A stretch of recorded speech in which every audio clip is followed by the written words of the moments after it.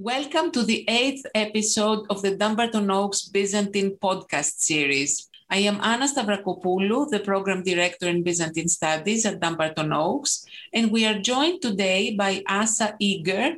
Hi, I'm Asa Eger. Andrea De Giorgi. Hello, I'm Andrea De Giorgi. And Reyhan Durmaz. Hello, I'm Reyhan Durmaz. Asa Eger is an associate professor in the Department of History at the University of North Carolina at Greensboro. He has a doctorate from the University of Chicago in Islamic archaeology. He is the author of 4 books and 30 articles and essays on Islamic and Byzantine archaeology and history, focusing primarily on the 6th to 12th centuries. Dr. Eger has excavated and surveyed in Turkey, Israel, Cyprus, and Greece for the past 25 years and conducted archaeological analysis on legacy and spatial data in Syria and Iraq. He works on issues of frontiers and borders, environmental history, the relationship of cities and their hinterlands, Islamic ceramics, tribes and the state, and gender and sexuality. He was also a fellow in Byzantine Studies at Dumbarton Oaks in the spring of 2012. Andrea De Giorgi is Associate Professor of Classical Studies at Florida State University. He specializes in Roman urbanism and visual culture from the origins to late antiquity, with emphasis on the Greek East. He is the author of Ancient Antioch from the Seleucid Era to the Islamic Conquest, Cambridge University Press, 2016, editor of Cosa and the Colonial Landscape of Republican Italy, 2019, and co-editor of Cosa Orbetello Archaeological Itineraries, 2016. Dr. De Giorgi has directed excavations and surveys in Turkey, Syria, Georgia, Jordan, and the United Arab Emirates. Since 2013, he has co-directed the Cosa excavations in Italy and currently studies the 1930s Antioch collections at the Princeton University Art Museum. He has received numerous fellowships both from American and German institutions. And last, Reyhan Durmaz is Assistant Professor of Religious Studies at the University of Pennsylvania. Her research interests include Syriac Christianity, religion and society in late antiquity, hagiography, and Christian-Muslim relations in the Middle Ages. Her first monograph, tentatively titled Beyond Hagiography, Stories Between Christianity and Islam in the Middle Ages, under contract at the University of California Press, examines the transmission of non-biblical saints' stories and cults from Christianity to Islam. Her other research projects include study of rural Christianities in the Middle Ages in the Eastern Mediterranean. She received her PhD from Brown University in 2019 with a Zhukovsky Outstanding Dissertation Award in Humanities. She was a junior fellow in Byzantine Studies at Dumbarton Oaks in 2018-19. Her research has also been supported by the Woodrow Wilson Foundation. They will be discussing a new volume just published by Routledge entitled Antioch, a History, co-authored by Asa Eger and Andrea De Giorgi, covering the history of the city from the 4th century BCE to the present. They'll answer questions like, what is special about Antioch? Which methodological approaches have the authors used to write the biography of the city? And last but not least, how can we rethink of the renowned Antioch mosaics?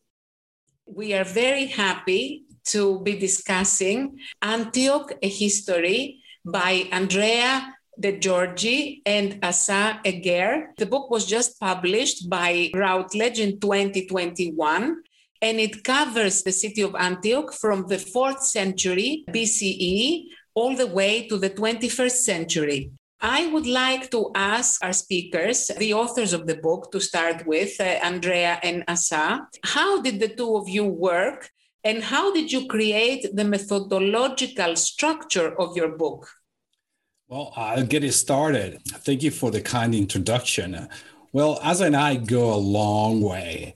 Actually, we hit it off back in 2002 when we were fortunate enough to be part of this remarkable survey of the territory of Antioch, a survey that was directed by University of Chicago.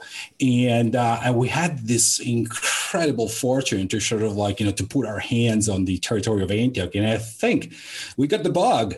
Things were never the same after that. We got to experience the magic of the city and also sort of the importance of this place that changed the ancient world in fundamental ways.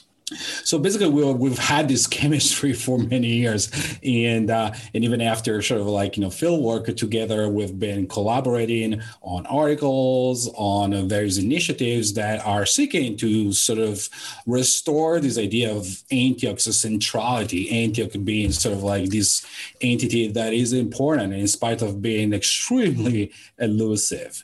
In that vein, we've promoted a number of initiatives, sort of like at Princeton University.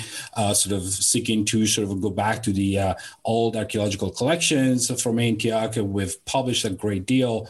So basically, this is a long-term relationship that keeps us sort of on working real well and churning out new scholarship. And I think this last book is very much a sort of like a testament of our commitment to Antioch. Right, Asa?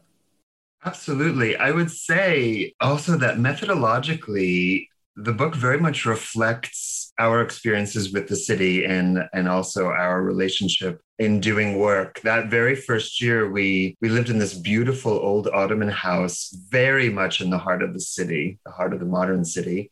But we surveyed the countryside. So our first experiences really archaeologically were of the country, not of the city, but we lived in the city. So every day we kind of went out in the fields, literally, to work. And I think over the years, we've worked on so many projects around Antioch, and we've closed in more and more and more. And so it was really a kind of an honor and a pleasure to be able to just write this history of the city. And the methodology is informed by that because we always tap into the landscape. What's going on around the city? What's going on with the connections to the outside? And we are archaeologists, but we wanted to make this book as accessible as possible to everyone. So we include the politics, we include all the religious communities. That was very important to us. And we foreground very much the physicality of the city itself, but always are trying to weave in all the other aspects of the city. Thank you very much. Nonetheless, the contents of the book reveal a chronological sort of structure. Now, Reyhan, would you like to ask your question about this part of the book? Of course. First of all, thank you very much for having me here today. It's such a pleasure and honor to be discussing this wonderful book with the two of you. So my first question when I was reading this book was whether we can speak more about the chronologies and temporalities and periodization in general, because I realized that one of the major interventions of this book is basically connecting the pre-Islamic and post-Islamic history of a city, which is rarely done and rarely well done in scholarship. So I was wondering, first of all, what you think about that divide? And furthermore, when we look at the different chapters, I see a periodization based on political rule, right? The Seljuk period, then the Crusader period, the Byzantine period, Mamluk, etc. So I was wondering how else we can think about the life of a city alternative to this political periodization. And thank you very much for your thoughts about this, because this is something I've been thinking about in my own research. Thank you so much for the question. And it's great to have you here too, Reyhan. Thank you for joining. This is an excellent question, especially to archaeologists who resist specific periodizations and political periodizations. We dwell in the world more of 4th century or 7th century rather than specific dates and numbers. Nevertheless, we did make this commitment. And so for several reasons, one, we very much wanted to present an entire history of the city because really the predecessor of the history of Antioch is Glanville Downey's History of Antioch from the early 60s. And he, like many others, draw a fine line when the history is done. And it's a very arbitrary line. History is done with an earthquake, with the conquest. So that later story has never been told. But within that story, one of the most fascinating aspects is, what does a classical city look like as an Islamic city or as a medieval city? Many of the classical cities in the Near East are abandoned eventually by the medieval period, but this one is not. It's continuously inhabited. So we have that ability. And nevertheless, we could have made choices to say the early Islamic period or the middle Byzantine period, kind of in these, I mean, I realize we still did that, but in a way that kind of groups together things like Seljuks and Mamluks and Crusaders and doesn't have separate narratives for them. But I think we found it very useful to kind of go with the traditional, who are the occupants or the occupiers of Antioch, because I'm sure Andrea can add a lot more here. It also tells a different story because the city was always desired. People always wanted to own it and claim it. And that sequence of events and that occupancy was not always loved by its people, as we found out. So the kind of tension between occupying it politically and resistance by its people, and also, as we found out, many of the decisions made in the city actually were autonomous and kind of the city almost ran itself despite its occupants. But we found it sort of a useful way to do that. We did divide up the Roman Byzantine periods, though in a slightly different way than is usually done. And Andre, I don't know if you want to talk about kind of where you decided to draw this line between what is late Roman and Byzantine, because I think that was sort of something unique to Antioch itself, basically. Well, we certainly had to come to terms with some kind of periodization that will make sense to the wider audience, because, of course, we also have to remember that we're pitching the book not only to sort of like a scholarly, well-learned audience out there, but also sort of like, to the enthusiast, to sort of the archaeology enthusiast, to sort of the person who would like to know more about the early days of the Christian church in Antioch. So there's a very diverse clientele out there to which the book is being pitched.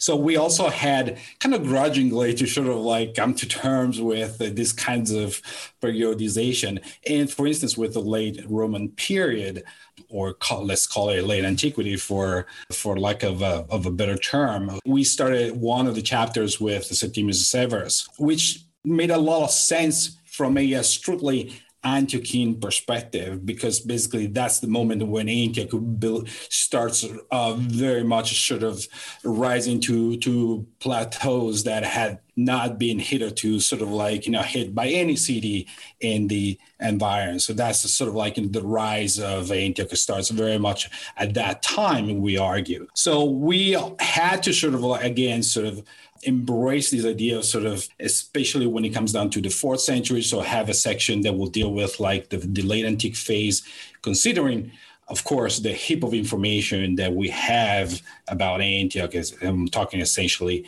about the textual sources. Sort of we have so much, and think about John Chrysostom and Theodoret of Cyrus, and the list goes on and on and on. So yes, on the one hand, there was this system of basically creating sort of, some kind of boundaries, as it were. But by the same token, sort of we tried to sort of like, very much place the emphasis on people rather than the emperors and the governors, sort of like how people very much sort of partook in this Antioch thing, how they basically sort of created their own agency, how they voiced their anxieties, how they basically negotiated sort of like, their existence with the powers that were. And that sort of like, basically helped us also sort of model all these environmental complexities like, famines, food crisis, earthquakes, and the list goes on and on and on. since Antioch is a city that indeed suffered a gazillion catastrophes. So I think that this kind of dual approach, on the one hand, yes, some sense of tradition, sort of a storyline that follows a sort of a typical chronology, but then on the other hand, sort of basically emphasizing people, their voices, their experiences. That is sort of what gave us a little bit of more latitude, say, when compared to Downey or any of the previous histories of Antioch. If I can just follow up, this was very useful. And you are right that within that overarching linear historical narrative, the book does a wonderful job of showing different temporalities, right? As you were just saying, the temporality of long-standing institutions, temporality of family and multi-generational temporalities of families beyond individual members, and the very time frame of natural disasters or other natural phenomena that shaped the history of the city. So it's wonderful to switch between or zoom in and out between these different time frames throughout this book. So that was a feast.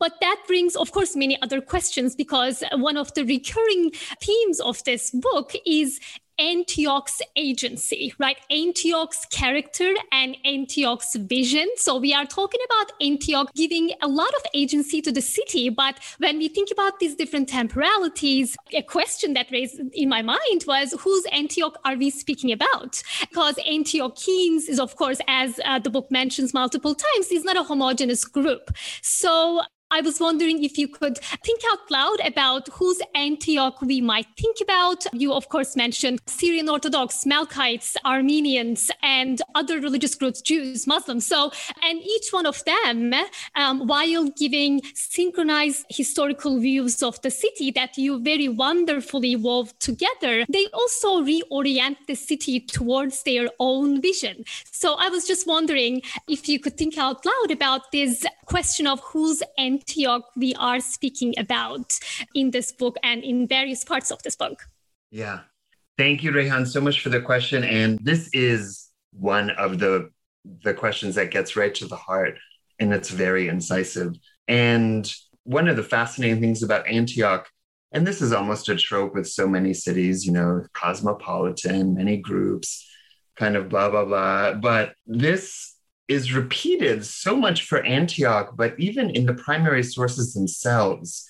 That is, it seems that not just we as kind of 20th, 21st century scholars are doing it, but the actual visitors and people that live in Antioch themselves are always trying to point out all the various groups. So it's really known as this city of many cultures and different religious groups as well. So in the book, we were faced with this decision, kind of what is Antiochene agency? And so whenever possible, we did talk about groups and groups against groups and groups with groups. And this especially comes true when we talk about the various Christian groups in Antioch, the Miaphysites, the Chalcedonians, especially because there's a lot of rivalry in certain periods. Less so, for example, with kind of Muslims and Jews and Christians, but that does appear. But I think what we found really fascinating is from the primary sources themselves, many times when the people of Antioch are being referred to, the citizens of Antioch, there is just as often no distinction. That is, they are called the Antiochenes in various, in their own various languages. And often that is set against the ruler. So the ruler, and then they, taxed the Antiochenes or made them all provide food during a food crisis, or the Antiochenes kicked out this ruler. And so often these sort of reactions or kind of episodes happen as a city. So we try to keep that a little bit. But of course, I think in reality, we know about factionalism. But what I think is also interesting, and I don't know if we can really get to the heart of this so much, but maybe future research. But when there are disasters, I wonder just in kind of modern examples of what happens when an earthquake hits a city or whatever, maybe at that point, citizens do come together. Maybe people of cities do come together, regardless of you worship at the Syriac church. And so I'm not going to pull you out of the rubble. And I mean, I'm not trying to reduce it in this way, but often the city that is beset by conquest or natural disasters probably did come together maybe more times than not. Yeah. Look, under the umbrella of Antiochian, you can fit so many characterizations, and that is the remarkable aspect of the story. Empress Eudokia, upon visiting Antioch, calls the Antiochians, "You are great people. You're sons of Athens." You basically continue this tradition, which is, of course, sort of like a pleasantry and sort of like a nicety that's been said. It, however, sort of like, bespeaks this tradition of a city that really doesn't have just like, one focal point, and actually sort of like, comes from this cauldron of cultures and ethnicities and groups of basically sort of literally built a sort of like, this thing. Now, of course, sort of like, the sub question that you pose, Rehan, is a sensible one. I mean, how does the built environment of Antioch sort of like inform this idea of sort of like multiple focal points? And that is one of the major issues that we had to sort of like grapple with, in that Antioch, in terms of its physicality, offers very little, if anything, to sort of like, to the beholder. We've tried to sort of like, to address a sense of physicality, a sense of materiality that is missing. Keep in mind that, for instance, sort of like, I don't need to tell you, like the churches of Antioch that we would read about, that we know so much about, however, are completely missing. We only have a handful of sites that we can sort of identify as churches, but it is very frustrating. All we have is a massive perimeter of walls and not much else. So it's this vacuum that we try to sort of like, fill with stories, information, and again, this remarkable patchwork of communities that each sort of like, negotiates their own Antioch. And however, sort of like in keeping with this idea of sort of a sense of unity that occasionally comes to the surface, especially when it comes down to voice their disdain or their resentment, or sort of like, their hatred for emperors, for rulers, for governors. And they do that time and again. They do that with a certain regularity, starting with like the days of Lucius Verus and beyond. So if they don't like you, they don't like you. And the example of Julian the Emperor, the Misopogon, and all that is a sort of gripping moment in the history of the city. A community that says no to this guy who had promised to create a pagan church in Antioch, who had promised to sort of go out of his way for Antioch. And he would have like, basically made Antioch sort of the most important of all the cities. And they say no to him. We don't like you. Get out of here. I would just add even a little bit. I really actually do love this question. I feel like we can have a whole podcast just on this question alone.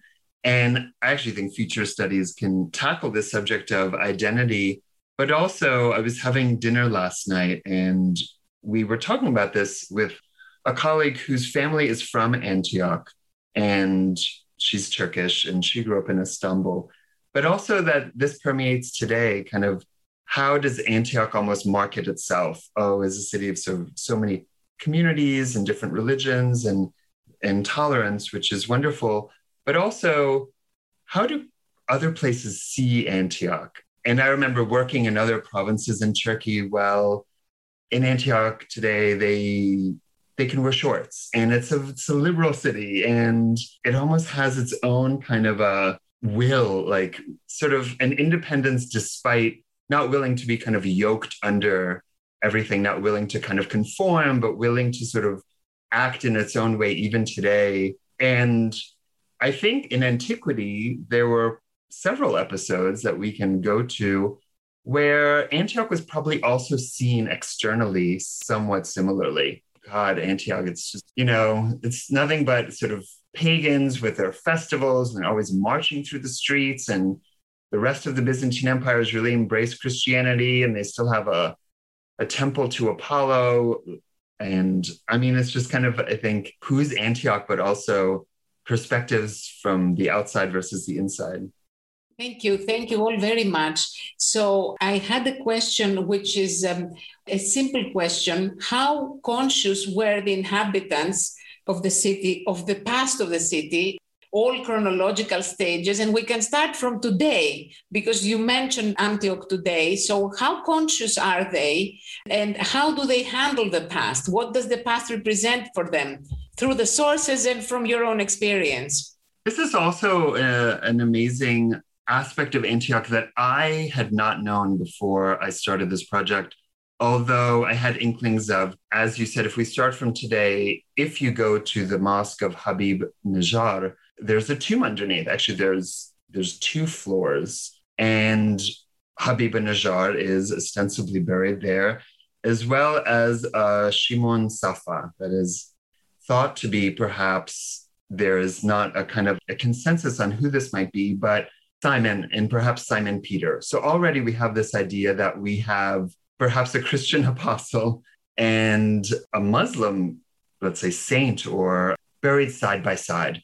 And this is very much in keeping with the Quran in general, but this is already a nod to the past, more than a nod to the past. It's literally entombed and kind of set in place as the centerpiece for the entire city. And so at various points, we found a kind of on all levels, on these macro levels, where sources would recognize that Antioch is a place for the holy. It's the place where Christianity first took root, where the first church first took root, where Habib Najjar, which is from the Quran, if people will believe that, the city referred to in the Quran, where in some ways the first citizen who claimed monotheism and shrugged off paganism, and of course was killed because of it, also is there. And so there's many anecdotes. There's one anecdote I love, and that is one of the biographers in, I believe it's Saladin's biographer who's with him. And they're at war with Antioch. They're camped outside. They're negotiating war and truce. And he, in the midst of all this, he says, I'm just going to dip into the city that we're at war with, because I really want to visit this tomb. This tomb is really important. This has a lot of history. And these aspects reverberate, I think, time and again. Many Islamic sources will always begin or reference the fact that, and they'll try to tell the foundation of Antioch, the story that it was founded by a king, Antiochus. Of course, they get a little bit, fuzzy on the details over the centuries, but that this is almost a badge of honor for the city. And then another aspect we will say is, or we can talk about, is this idea of talismans, which are almost, maybe we have the kind of macro, the Mosque of Habib Najjar and his implications, but then these tiny, tiny talismans that are dotted throughout the city, where something like the Charonion, which is one of the oldest parts of Antioch, kind of relief carved in the side of the mountain, in much later sources, later Islamic sources, is a place where people might go to say prayers for the health of their children who have colds, because it's thought that this might be a weeping woman. And so these ideas of kind of more than superstitions, they're almost little touchstones with the past. Andrea, I don't know if you want to add to this.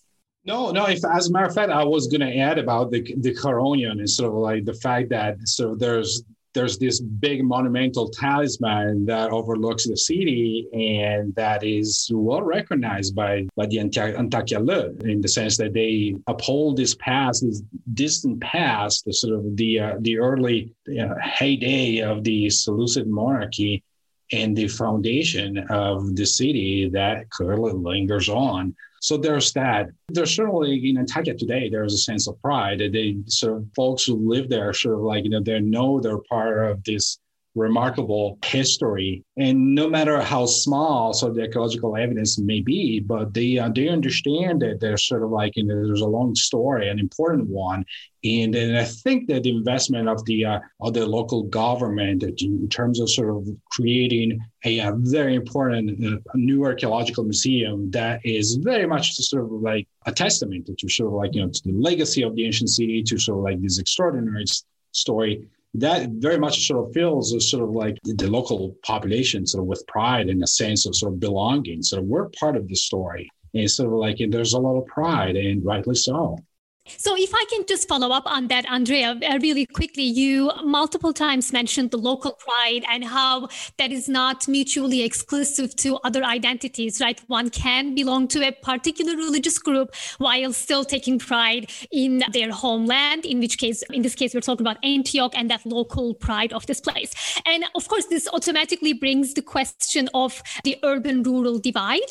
And one of the interventions of this book is actually interweaving the hinterland and the countryside into the history of Antioch. So I was wondering if we can dwell on that divide a little bit and how it loses meaning after a while to set rigid boundaries to a city and separate it from its hinterland. I was curious if you could tell a little bit more about your processes of doing that work methodologically and how you approach the countryside in general and how we can apply these methods in other research, right? Like a lot of us are working on local this and local that, but how local is always a question. We can go from one building to an entire region. So I was just wondering if we can dwell on that locality, especially in light of the urban-rural dichotomy a little bit.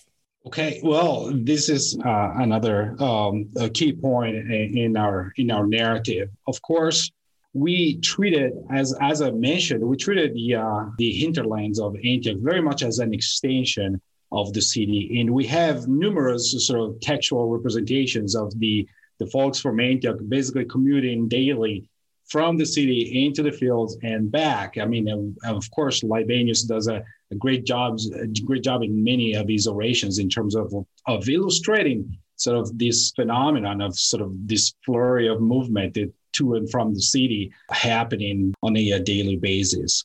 There's also sort of this dilemma because many of the villages in the rural districts were semi-autonomous, sort of kind of like divorced from the city with their own sort of local government. And even sort of the textual sources very much sort of augment this sense of sort of malaise in the sense that, for instance, sort of John Chrysostom in one of his homilies, he very much addresses a sort of like, the folks from the rural districts who come to the city on Sundays, and they speak this language that we don't understand, of course, being in Syriac, but yet they're brothers in Christ. Of course, there's a religious perspective, but there's also a sense of a divorce between the city and sort of the rural districts in the distance. But of course, Antioch is also a huge city that has a huge territory that basically sort of straddles a sort of the plain, well, actually the Mediterranean coast, all the way into the limestone massif of Syria. So we're talking about a vast territory inhabited by countless communities, many very much sort of, again, sort of being the byproduct of Antioch's expansion and very much sort of like being integrated in this economic system that supports and sustains city. But there's also, especially like in the outlying districts, a great deal of communities that clearly were not that integrated. And as a matter of fact, were not affected by many of the catastrophes that hit the city, whether it was invasions or of the Persians or sort of some of those earthquakes that we mentioned. So kind of like leaving the scene unscathed is sort of like when things went bad for Antioch. So it's a very interesting process. And we try to sort of to address this duality. On the one hand, again, great deal of integration, but then on the other hand, sort of a series of districts and territories that were only were liminal and in that way, sort of like not fully integrated in this greater Antioch system.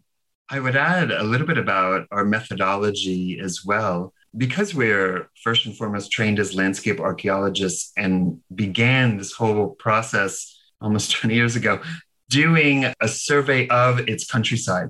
And so very much we build on a lot of the scholarship that has discussed agrarian practices and economic practices and that kind of thing. And we kind of bring in the text, but also the archaeology seems to support and also hold on its own that there is a strong link between town and country earlier. And perhaps Antioch during its heyday, Roman period, is a bit of a parasite city where all the goods kind of come in and people utilize the markets. but it does very much change. And that's, I think, reflected archaeologically, where rural sites actually get bigger and become towns, and Antioch becomes smaller. It still uses these sort of legendary Byzantine walls, but the city within them shrinks and shrinks. And we have references to this where people, instead of going out in the fields, to the plains to garden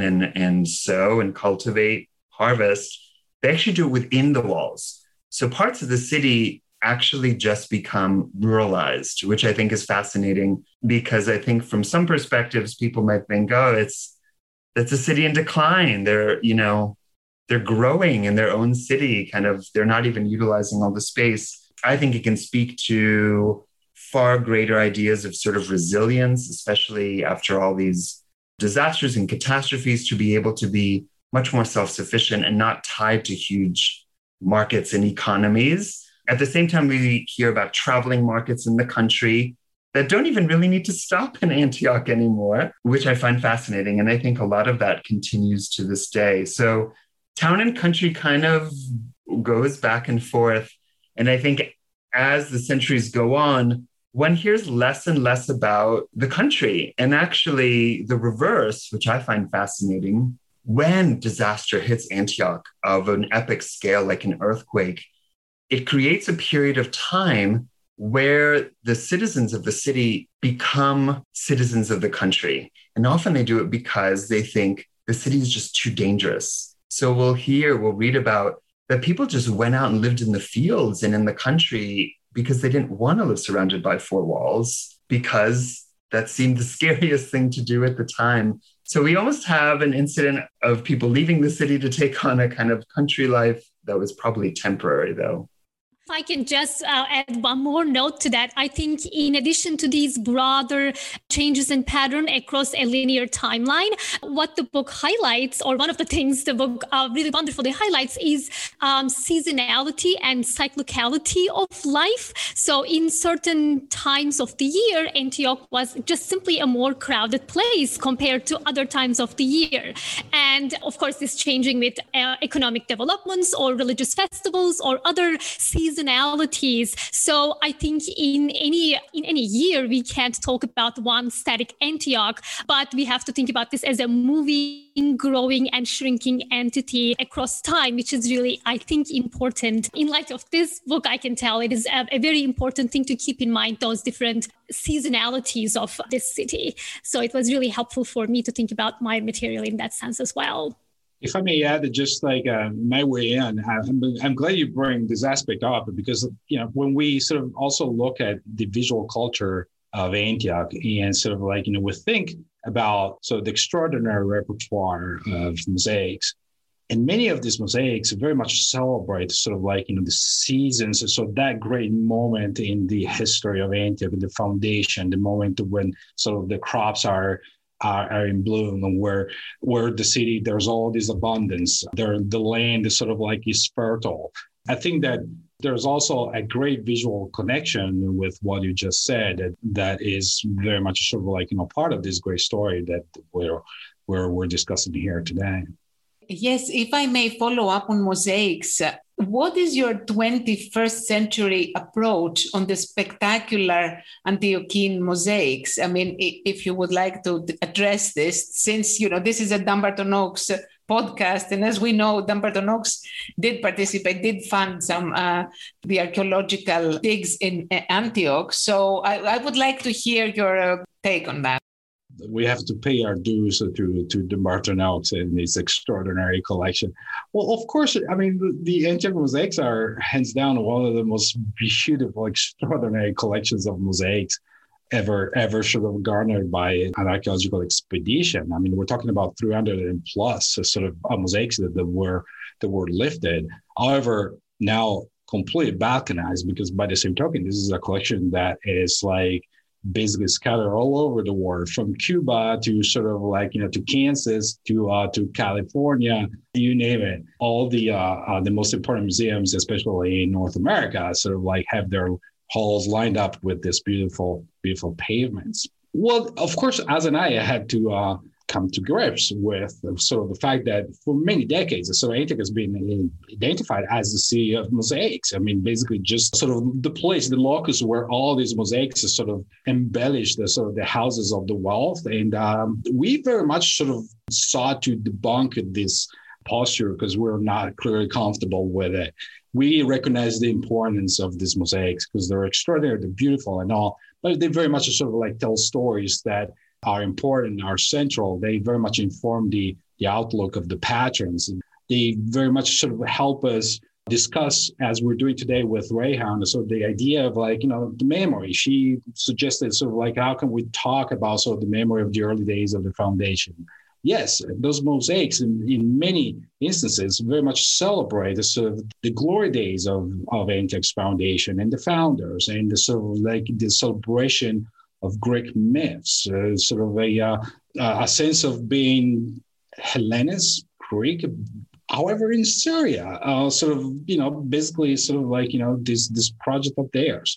So we try not to sort of to dwell on the beauty and sort of the aesthetical value that, of course, we're not going to take away, but rather sort of like we try to integrate sort of these visual stories, these tapestries, and sort of these tessellated services into sort of like, the voices of the Antiochians and sort of like, their why they needed to sort of like, to surround themselves sort of with this extravagant sometimes images or opulent sort of representations of nature, Greek gods, and sort of like all the great things in life. I will add a little bit as well, and I very much appreciate those perspectives, Andrea. The mosaics I find are often, especially with Dumbarton Oaks, as this was the case for me, really my outside of Antioch's museum itself, my first sort of touch with Antioch was through its mosaics in Dumbarton Oaks, especially the one that you kind of walk over.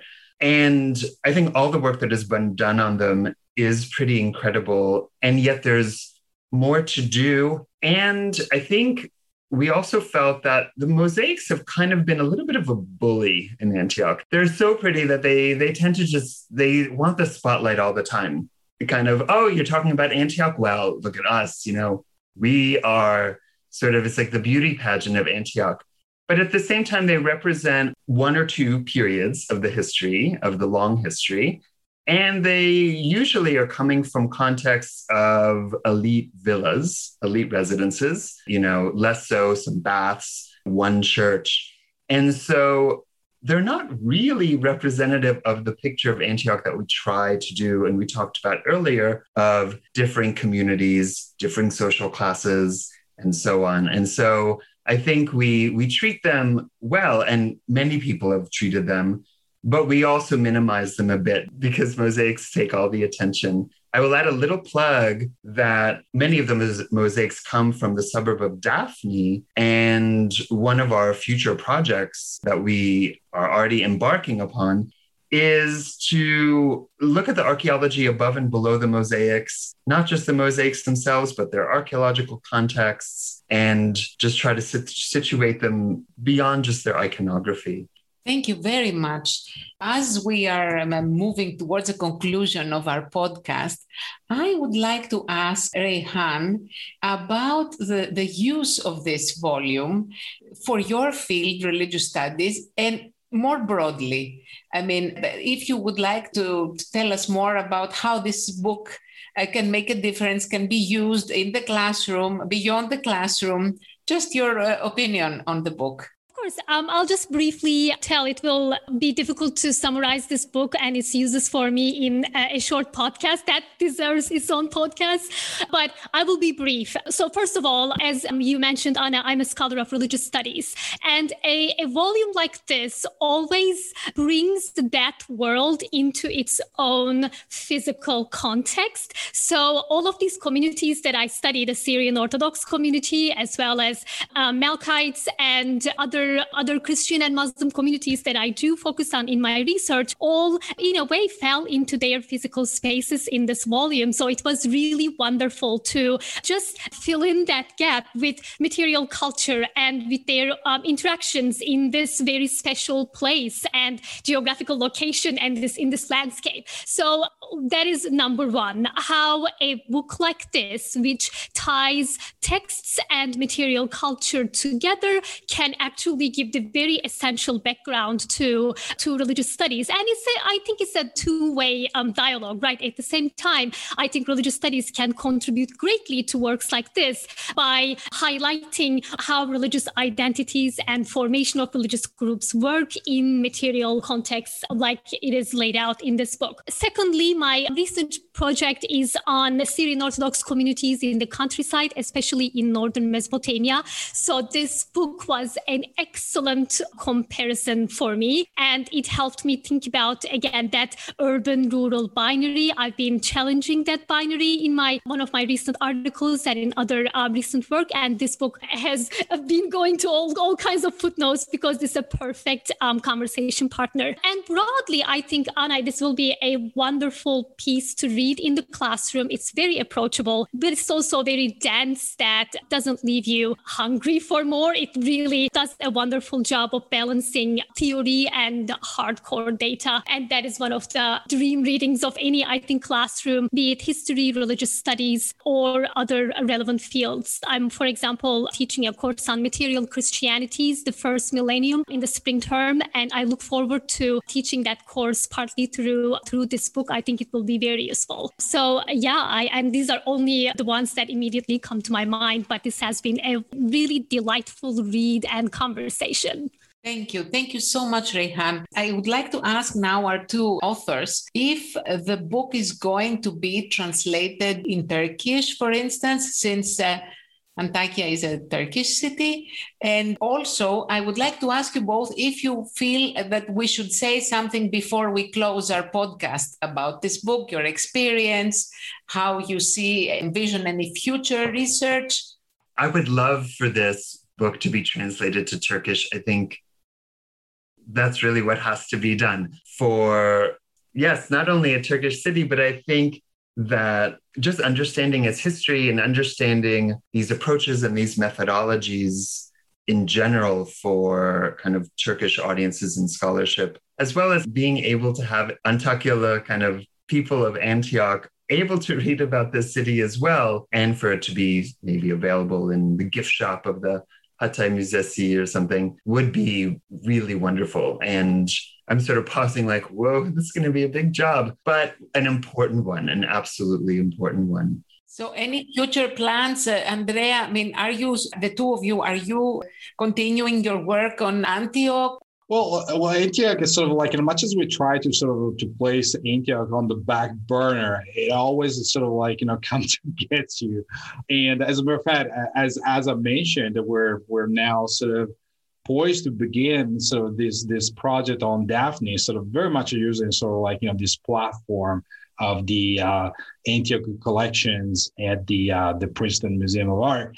So that's our next goal. And but certainly we're going to draw upon sort of like, this incredible heap of work that we've done for this book. So it's going to make our life easy. But we're very much sort of eager on tackling this new story, in that it is Daphne. It is a place that no matter how close to Antioch, however, sort of follows a very, very sort of peculiar route. And more often than not, that's the place where everything happens, where even sort of the fortunes and and sort of like, the destiny of Antioch is sort of like, were decided by the powers that were. So yes, that's going to be exciting. All the more as Harbiye, the modern sort of a neighborhood that has grown over the ancient Daphne, has grown to the extent that there's nothing visible. So we're trying to sort of like, again, to produce a sense of sort of visibility. This is Daphne, and this is how it functioned, and this is how it was experienced, inhabited, and sort of like, and built by its constituents. I would also add, responding to your question about how we maybe view the book in the future, I think we both very much agree that, and this is really in the first two sentences of the entire book, that what we really wanted to do, there was so much going on with Antiochian scholarship that we just really wanted to sort of pause and say, okay, let's take a breath. Let's pull all of this together, see what we can say about it. And it's no final remark about Antioch by any means. In fact, it's just a redirection And what I would love is, okay, now all the scholars that work on Antioch or adjacent to Antioch, Rehan, you included, let's take it from there and then continue your scholarship. Happy to revise this book time and time and time again and know that it's a city that's not only constantly evolving, but its scholarship is constantly evolving. So this is definitely not a final word, but we had to kind of take a breath and just bring it all in for everyone. Thank you. Thank you very much. And as someone who has not visited the city yet, I have to say that it gives me a huge desire to buy a ticket and go there tomorrow. So I would like to thank the three of you for a very interesting discussion. Thank you very much for this podcast.